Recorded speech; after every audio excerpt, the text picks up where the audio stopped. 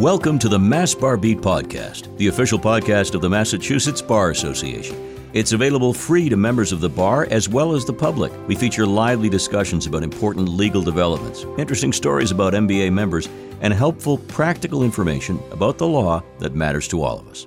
Today we offer insight and help into consumer bankruptcy. We'll define what it is, who can declare, how you declare, and what types of bankruptcy are available to consumers. We welcome two experienced attorneys to help us in this, Jordan Shapiro and Richard Ravosa. Both gentlemen are co-authors of the bankruptcy chapter in the ELEP Guide. That's the Elder Law Education Program Guide.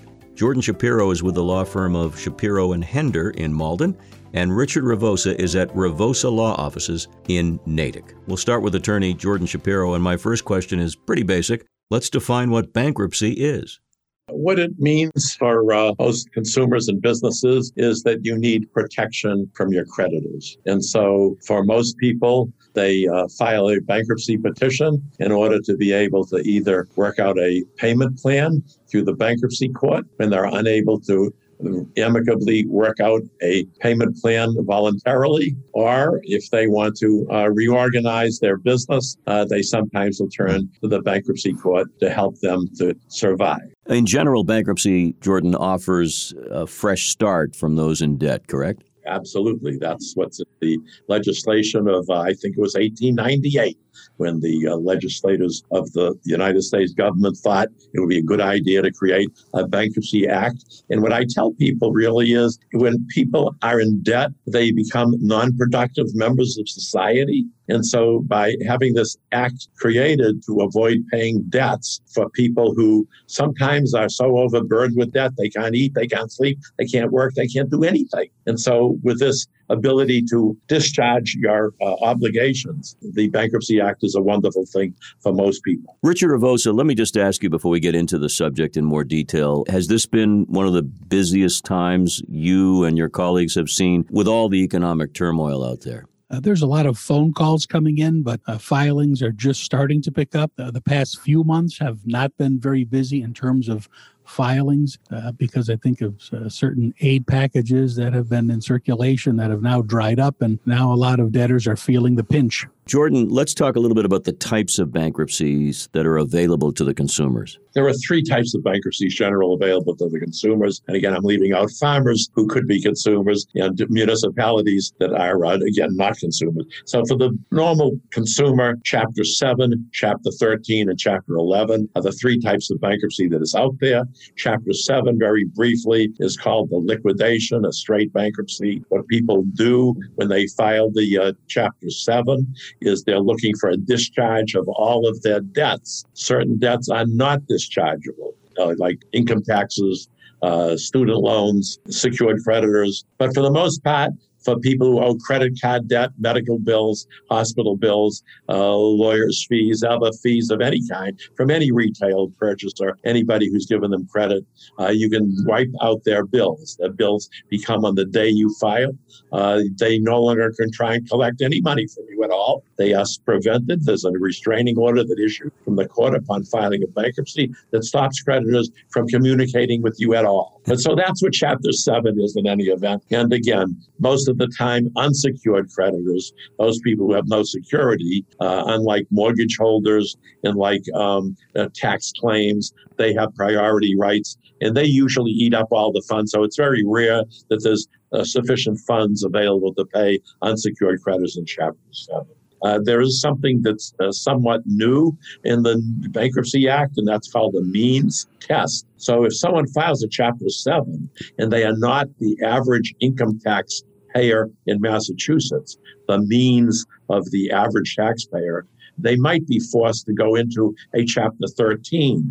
Now, the means to show you what examples are, if there's a family, and they compare family. So when they do a means test, they determine how many people are in your family and whether the size of your family is the average taxpayer. If you make more than the average taxpayer, they want you to file 13. So an interesting example is if two people are going to be in a family unit, one of them wants to file bankruptcy, $84,000. They have to make more than $84,000 before there's a presumption that they're required to convert to Chapter 13. 13.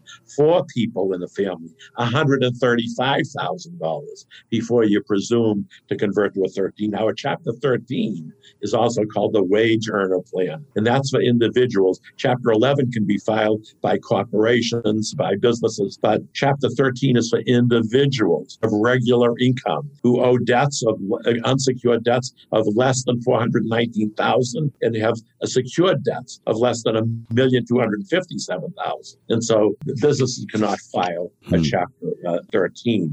And so what happens is, again, there are payments made. It's a payment plan that is worked out for your excess funds over your minimal needs of existence. And those monies are paid to a Chapter 13 trustee who distributes your money to your creditors. It's a wonderful thing, and people can have plans of 3 to 5 years. It's usually filed by people under high stress. Typically, it's people whose house is being foreclosed, or their car is being repossessed, or their wages are being attached. Chapter 13 will stop that from happening, but you do have to make payments, but you can keep your assets. Chapter 7, as I just mentioned, is a liquidation. That's when the creditors will take away all of your non-exempt assets and distribute it to creditors. Right. And Chapter 11 is just for businesses and sometimes people who don't fit into the income requirements of the other 2 documents.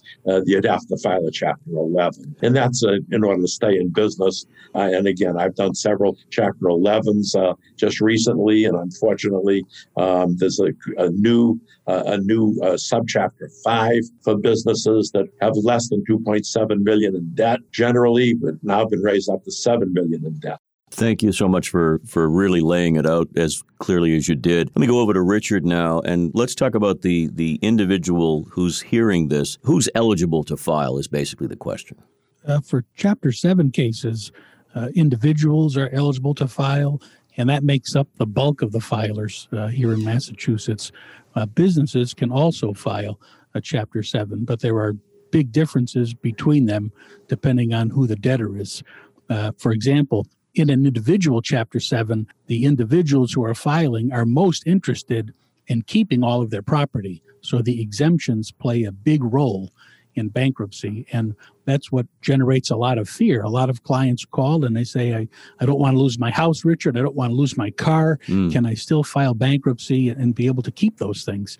And we have to do the analysis and see if their home is protected by the homestead laws and see if there's a car loan that may allow them to keep the car and not have to lose any assets if they file bankruptcy. With businesses, corporations, on the other hand, in a Chapter 7, there are no exemptions available. So any assets that belong to the debtor corporation will be seized and sold by the bankruptcy trustee. And what about the question of age? Does someone need to be of legal age to declare bankruptcy? You have to be 18 years old. Okay. The law of majority in most states. All right. So we're talking about consumer bankruptcy, and we started to get into some of the advantages. Jordan, you laid out some of them, the idea of having this horrible onus taken off your back. Of course, we'll talk about some of the drawbacks. Doesn't come without its consequences. But talk a little bit about the automatic stay and some of the other advantages, if you would. The automatic stay is a very useful tool. It's in slang terms, it's known as a strong arm provision because it will automatically stop the commencement or continuation of any actions, legal actions against the debtors, other than criminal actions. So that is what Jordan referred to previously. They're under a lot of stress. It's usually a lawsuit, a wage garnishment, a car repossession threat. So that's what sends them running into our law office, and we have to scramble sometimes because either the foreclosure or the hearing on the wage attachment is coming up shortly. So that is part of the reason for the stress. Americans face huge credit card debt, and it seems to be going up every year. Jordan Shapiro, what happens to American consumers in that case if they're just completely off the rails and they need to declare bankruptcy? Well, as I said, credit cards are dischargeable normally. There are certain restrictions that I don't really think is especially important for this kind of a podcast, but there are certain restrictions where creditors might object to your discharging their debt if they think that you were spending money for luxury items or if they think that you fraudulently obtained the credit. some of those issues come up more often lately because the creditors are being so frequently wiped out by the bankruptcy petition. Let's talk about some of the drawbacks, because there are always intended and unintended consequences of any action. What are some of the things that are going to happen when people declare bankruptcy that are not as positive? Well, some of the drawbacks to bankruptcy are their credit score will decline, in some cases up to 200 points or more. But usually their credit is already in pretty bad shape by the time they come in because they haven't been paying the bills, credit card bills or a mortgage in quite a while. But nevertheless, the clients will still ask me, they want to save their credit or repair their credit. And I say, that's the least of your concerns right now. You have a wage garnishment coming up or foreclosure. So the credit issue really takes a back seat. So that is one negative aspect of the bankruptcy. The other negative aspect is they will not be able to use their credit cards anymore. That is a big bone of contention with some debtors because they say to me, Richard, it's this big credit card that's giving me all the problems, and these two little ones, I don't owe anything and I want to keep them. And here's the other side of that story. Even if someone has a zero balance on a credit card, when you sign up for a credit card, you're giving the creditor the right to police your credit report. And the minute they find out that you file bankruptcy, they're going to cancel the card because the creditor defines default as either A, not paying the bill as it becomes due, or bankruptcy is tantamount to default. So they will cancel the card. So I tell them it's a clean start, a fresh start, and you're getting rid of all the credit cards. Let's talk about the need to sell off assets to pay your creditors. When does that take effect in a consumer bankruptcy situation? Either one of you can pick that up. Go ahead, Jordan. Well, thinking that within 4-year period before you file bankruptcy, you really can't be just selling off your assets to avoid paying your bills. You have to, if you're going to be selling assets, you want to be using the proceeds of those assets to pay your debt.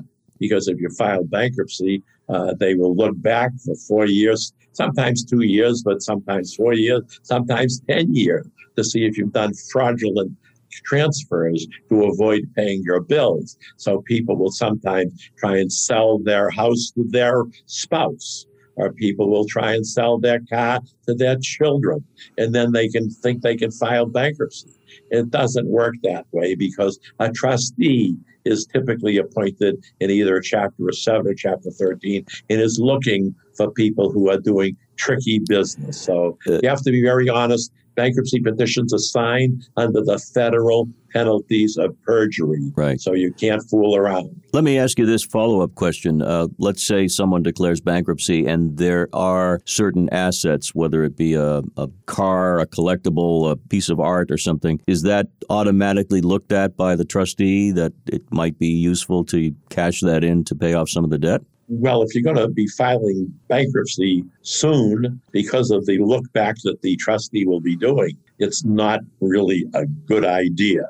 Now, that's just my opinion. Now, Richard may have a different view of giving people advice about, you certainly want to advise people if you can help them to protect their assets from creditors without doing something that is fraudulent or deceptive.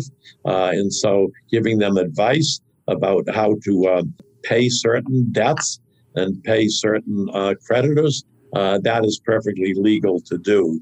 But again, it's not a good idea for you to be thinking that you're going to file bankruptcy someday in the near future. But in the meantime, you want to make yourself assetless, because the creditors aren't going to let you get away with that. Richard, any thoughts on that question and that subject? Yeah, the careful thing to do when someone comes in is you will look at all their assets, and that's something that's extremely important, is to get full disclosure of those assets from the client. Many times, clients will feel that because the property is overseas, they don't have to disclose it. We've had clients come in and not tell us about a property in, say Brazil, until we're ready to file the case. And then we cannot file the case, or we have to disclose you have the property in Brazil. So that's a big problem, is making sure that the client is upfront about what they own and also upfront about what they have transferred, because many times before they come to see the lawyer, they've gone online and done some dangerous legal research and have really unknowingly shot themselves in the foot by paying back a loan to Uncle Joe or Aunt Marge. And then they don't tell the lawyer because they think, gee, that's done and paid for.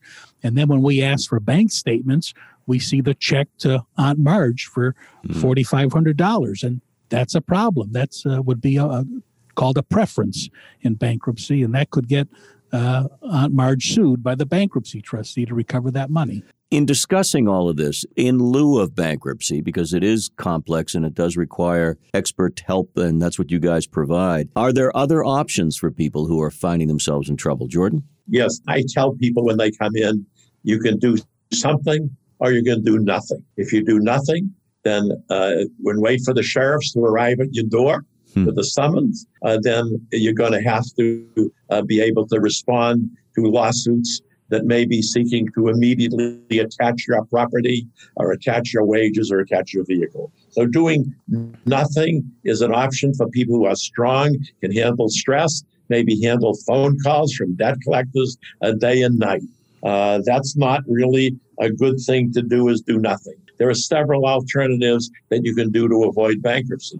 First thing, of course, is to contact the debt collector. Sometimes you can send the debt collector a nasty letter yourself, because you probably received a ton of debt collecting notices from the debt collector already, and tell them, stop bothering me. I don't want you to communicate with me ever again other than through legal process. The other thing to do is to send the debt collector a note that you would like to make an offer of payments or settlement. That's a great way to avoid court action, a great way to avoid bankruptcy. The other thing is hire a Mass Bar Association attorney to defend you and advise you as to what to do about handling your debts. Again, Richard just mentioned that the preferences, and I mentioned fraudulent conveyances. Those are things that you really stopped from filing bankruptcy because you won't succeed. The other thing I tell people is you can sign up for a money management course. Learn how to handle your finances. Learn how to handle your debt. And the last thing that I don't believe in is there are debt consolidation organizations.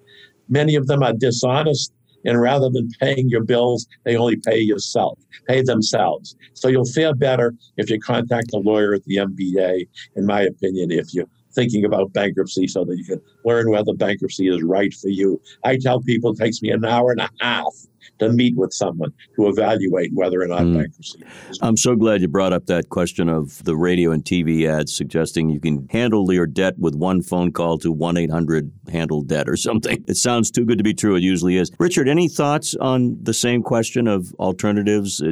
Jordan covered it pretty well. Anything you want to add? Yes, he sure did. One thing I will add with regard to settlements, because some clients will come in and they'll want to file bankruptcy, and then for one reason or another, whether it's a preference or they are above the means test limit, they're not eligible to file a bankruptcy. So the settlement is an option. The hitch there is, though, any amount that's forgiven in the settlement, the individual is sent a 1099 by the creditor, and that becomes taxable income. So with my debt settlement clients that have large debts, we like to stagger the settlements over multiple tax years. And December is the best month to settle debts because these creditors want to get them off their books by the end of the year. Very, very wise advice. Before we wrap up, two more questions. One has to do, of course, with student loans, which in political terms is a hot issue depending on what happens in the next few months when the new administration comes in. No matter what, people owe the money, and some of them are way, way behind. What advice or comment do you have for those people? First of all, to contact the student loan lender and request a deference or a forbearance.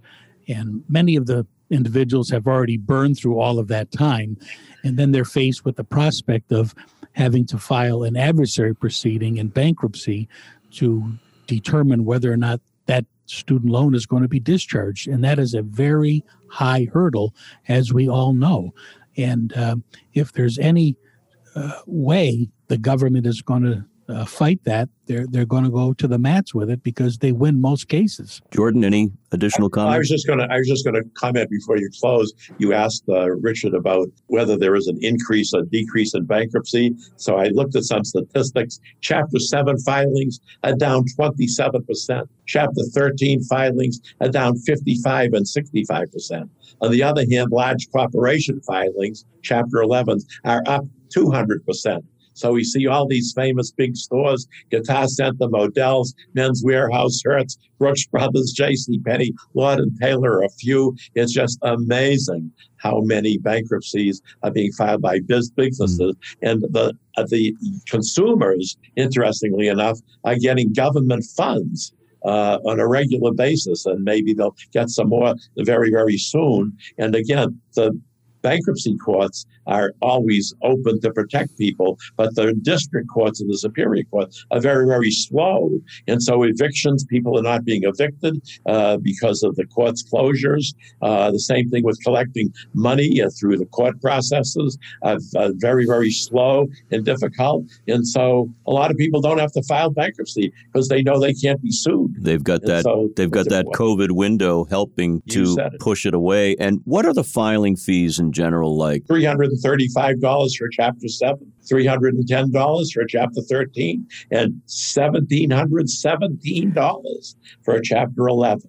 Just a final comment from both of you on the opportunity that is availed to people if they need it and the best way to approach this. I think we both agree that having good legal counsel is the best way to go. But Richard, why don't you begin? Final comment. To act sooner rather than later, because the timing of the filing can be critical in bankruptcy because that petition date is carved in stone once it's filed. And two very important things can happen to people who are facing foreclosure or eviction. If they wait too long and the landlord in an eviction case already has a judgment for possession, the bankruptcy isn't going to be of any help to that individual. They can still get tossed out. So the automatic stay would not apply, which is the main reason most people come running to a law office. The other reason with foreclosures is if they file before the foreclosure judgment, they can avoid having a foreclosure notation on their credit report, which helps them rebuild credit a lot faster. So our advice is to file the bankruptcy before the auction and surrender the house through the bankruptcy, and that will help them get their credit score back up a lot faster. And Jordan, any final comments? And I have perhaps a different view of credit scores. My different view is this. If you're not going to buy anything, your credit score is irrelevant. And so I tell my clients, look, when you're coming in to see me, we'll have a full meeting. I'll do an intake for a long time. And if you're not planning to buy anything like a new car or a new house or something else fancy, then who cares about your credit score? It's not relevant. It's just a piece of paper. Now, again, bankruptcy is on your credit report. We didn't mention that. For 10 years for Chapter 7, for 7 years for Chapter 13.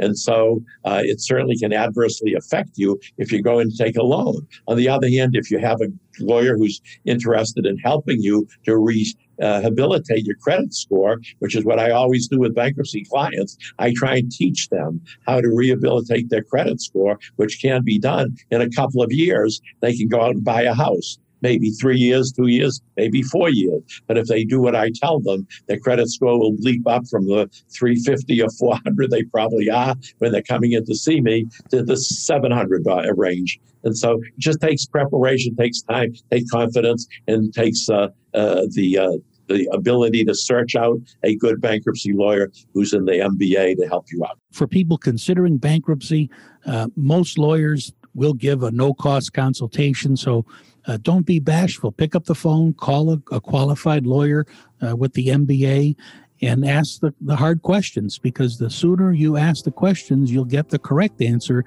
instead of Googling around and trying to do it themselves and maybe getting themselves into more trouble.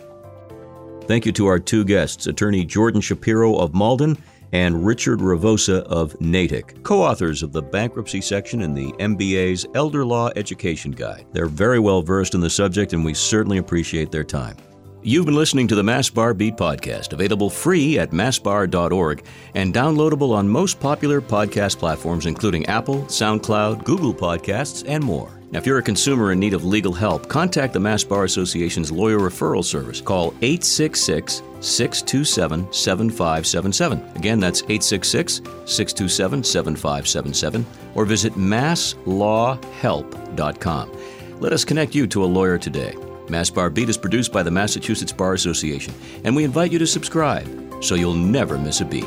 This is Jordan Rich. Thank you for listening.